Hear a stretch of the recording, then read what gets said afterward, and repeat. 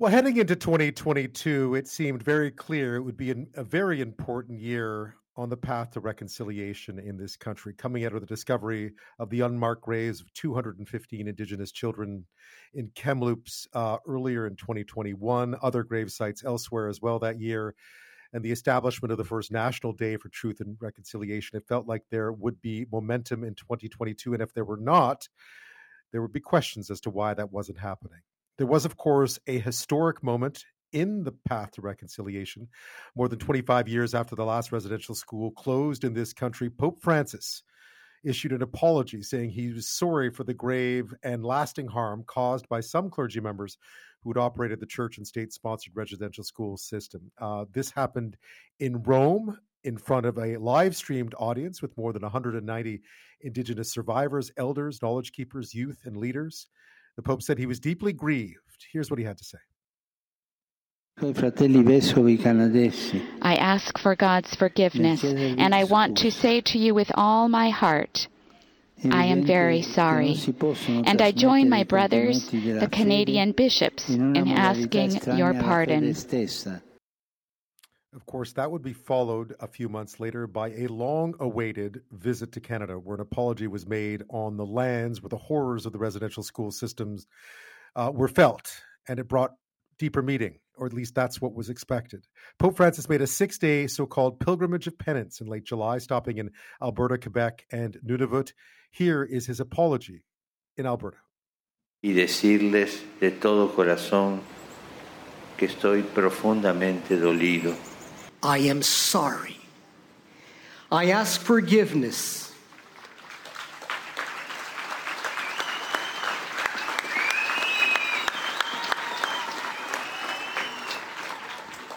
I ask forgiveness, in particular, for the ways in which many members of the church and of religious communities cooperated, not least through their indifference in projects of cultural destruction and forced assimilation promoted by the governments of that time, which culminated in the system of residential schools.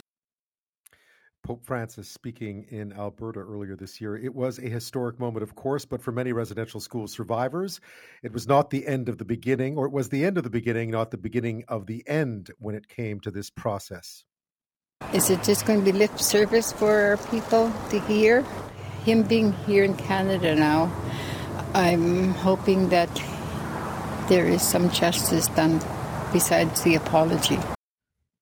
Freelance journalist and author of Our Voice of Fire, Brandi Morin, was in Rome early April, reporting and documenting the delegation of First Nation, Métis, and Inuit residential school survivors when those first words were spoken that we played a little earlier. And the Murrow Award-winning journalist, French Cree Iroquois journalist from Treaty 6 in Alberta joins me now. Brandi, thank you so much. Welcome back. Tansei, good to talk with you again. Thank you for having me. I was just reading your report that you wrote about being in Rome when unexpectedly, I guess, the Pope issued that first apology. Take me back to then. How important a moment do you think it was now in hindsight? It was quite a whirlwind of a week to begin with. I mean, it was historic. It was incredibly heavy. There was all sorts of different waves of emotions for everybody that was experiencing it. So I was watching from the press room of the Vatican when he was giving the apology, and I was pretty stunned when I heard it.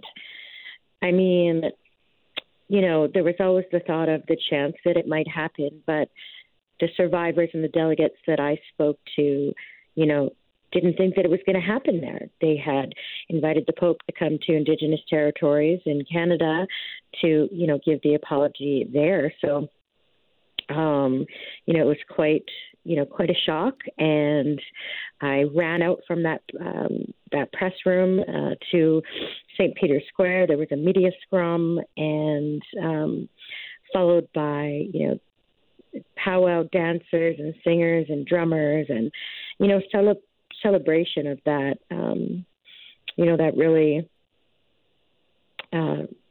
circular kind of moment. So it was really something to be to be witness to, to document. Absolutely. Yeah, and you also mentioned. I've been to St. Peter's Square. It's hard to imagine. It's often quite a somber place in many ways. It's hard to imagine a celebration, but clearly it was. But you also spoke about feeling the weight of history too. There, the weight of your family, those who had lived through survived the residential school system. Absolutely. I mean, I had prepared for it for, many months. I have been telling the stories of residential school survivors for many years. My kukum, which is my grandmother, was a survivor. We have felt, those generational impacts. And so when I stepped off the plane, I really felt, this overwhelming responsibility and a heaviness. And like I said, the whole week was kind of like a storm. I felt like I was carrying not only the stories of the survivors, but the stories of generations, and even of my own generations. And so on that day when the Pope apologized, it had been raining for a few days straight. And when he made that apology, the skies literally parted in St. Peter's Square. And, the sun was shining down, upon the survivors and the delegates. So it was a really, symbolic, powerful experience. And then he came here as had been hoped for. He arrived here on that journey of penance. What did you make of that after what had happened in Rome? How important was it, and how was it received? Ultimately, how was it received?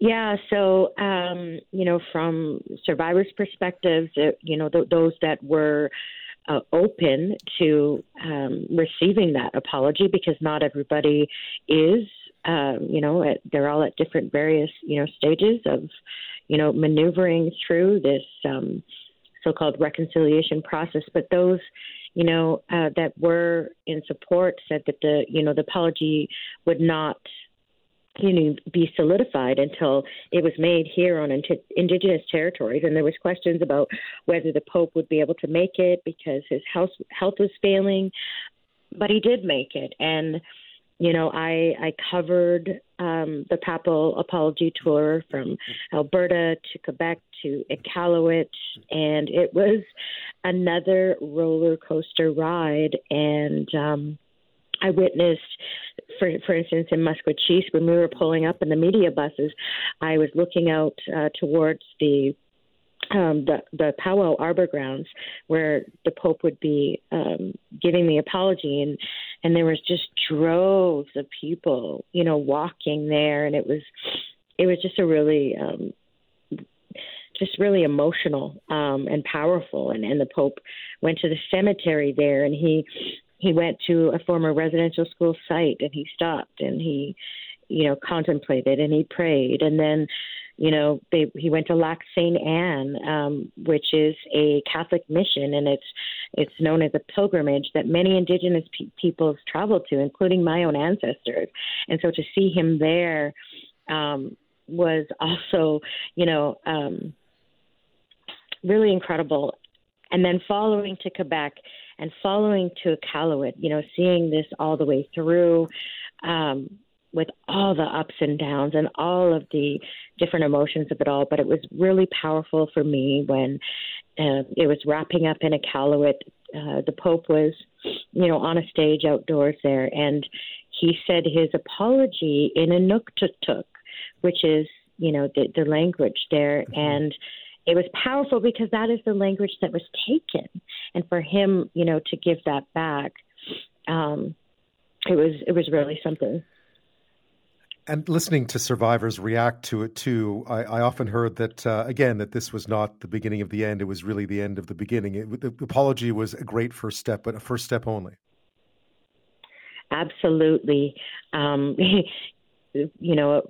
What people are asking for, what survivors, what, families and Indigenous leaders are asking for is, that apology to be, followed up with action, various actions. Like, providing compensation that the Catholic Church has owed survivors for many years now. We're talking in the multi-millions.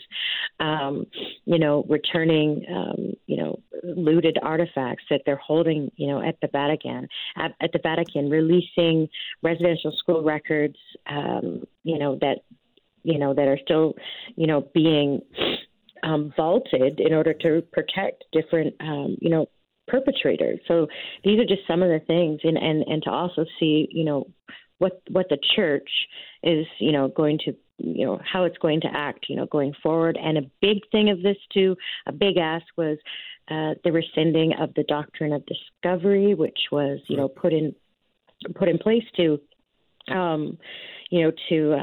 make it legitimate for European colonizers to pillage, indigenous lands and people. Time and time again, our indigenous women and brothers and sisters have to come here, and we have to shout, and we have to raise our voices begging for change and begging for justice for our people. And that is wrong. And that was Cambria Harris. Her mom, Morgan, is believed to have been the victim of an alleged Winnipeg area serial killer.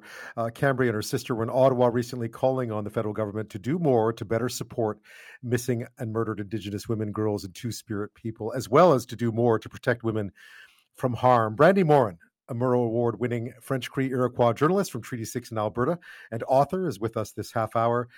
This one is developed recently, but I can just say you can't. I can't begin to imagine the anger that must exist over this particular case and how it's unfolded. Oh my goodness! I had just come from being on the road for 2 weeks straight with a German documentary crew. Making, a documentary about missing and murdered Indigenous women and girls. I had been in Winnipeg, Alberta, as well as BC.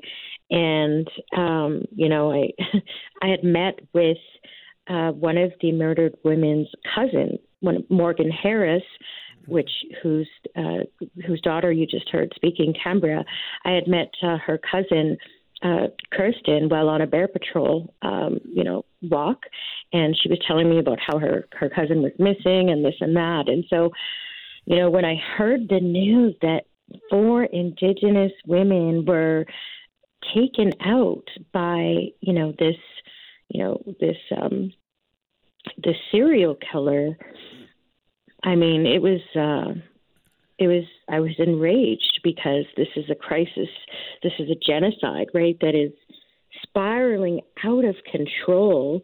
I report on it. I see the numbers, and we've had this, national inquiry, this final report that has been out since 2019, and little to no action has been done about it. And then we have this situation where 4 Indigenous women were targeted within a 3-month period. And then we have the authorities, such as the Winnipeg Police Service, saying that they aren't going to look for the remains of some of those women. And, we've seen the uproar, I think, from the families and across the nation. They took it all the way to Ottawa. Yeah, that's one of the things that I noticed just of late. It's true that of all those many, I think it's 231 calls to action in that report on missing Indigenous women and girls, missing and murdered Indigenous women and girls. But the idea that there was a lot of fight back here has to be motivating in some way. I mean, there was a real outpouring there was outrage when this came out, and that felt different. I mean, yeah. I mean, I just think that our people, have had enough, and it's really come to this boiling point where, our people are, asking for the resources and, the governments of all different levels, as well as, the judicial systems, the policing systems to, take action. But I think from what I've been seeing, a lot of the advocates and the families and the survivors are doing that work themselves, and they're, doing whatever it takes, and they're rallying, and they're angry. They've said they're tired of being nice about it. There are lives on the line, and enough is enough. And so they're just standing up to this, to this oppression, to this injustice, and all of this, indifference. Because when you think about it, it's a literal genocide. It was named a genocide by the inquiry, and it's happening right before, all of our eyes. All that, when you look at that, and we look back at the year, as I said in the introduction, 2022 felt like a very important year for reconciliation, given all that had happened in 2021. Do you feel like we took a step in the right direction, or are you not quite sure yet? I've been told, by elders that reconciliation isn't something that's going to happen overnight. This is something that is going to take literal generations, to unfold. But I can tell you that, in my career, in my 12-year career and my 10-year career in doing Indigenous stories, I have seen the shift starting to happen. And there are these little pockets of little, rumblings, such as, the apology and different things like that, where we get a taste of what reconciliation could look like. But we still have a long way to go. Brandi Morin, thank you so much for taking part in our year in review. Thank you again. Oh, hi, Ben. Thank you so much. Take care.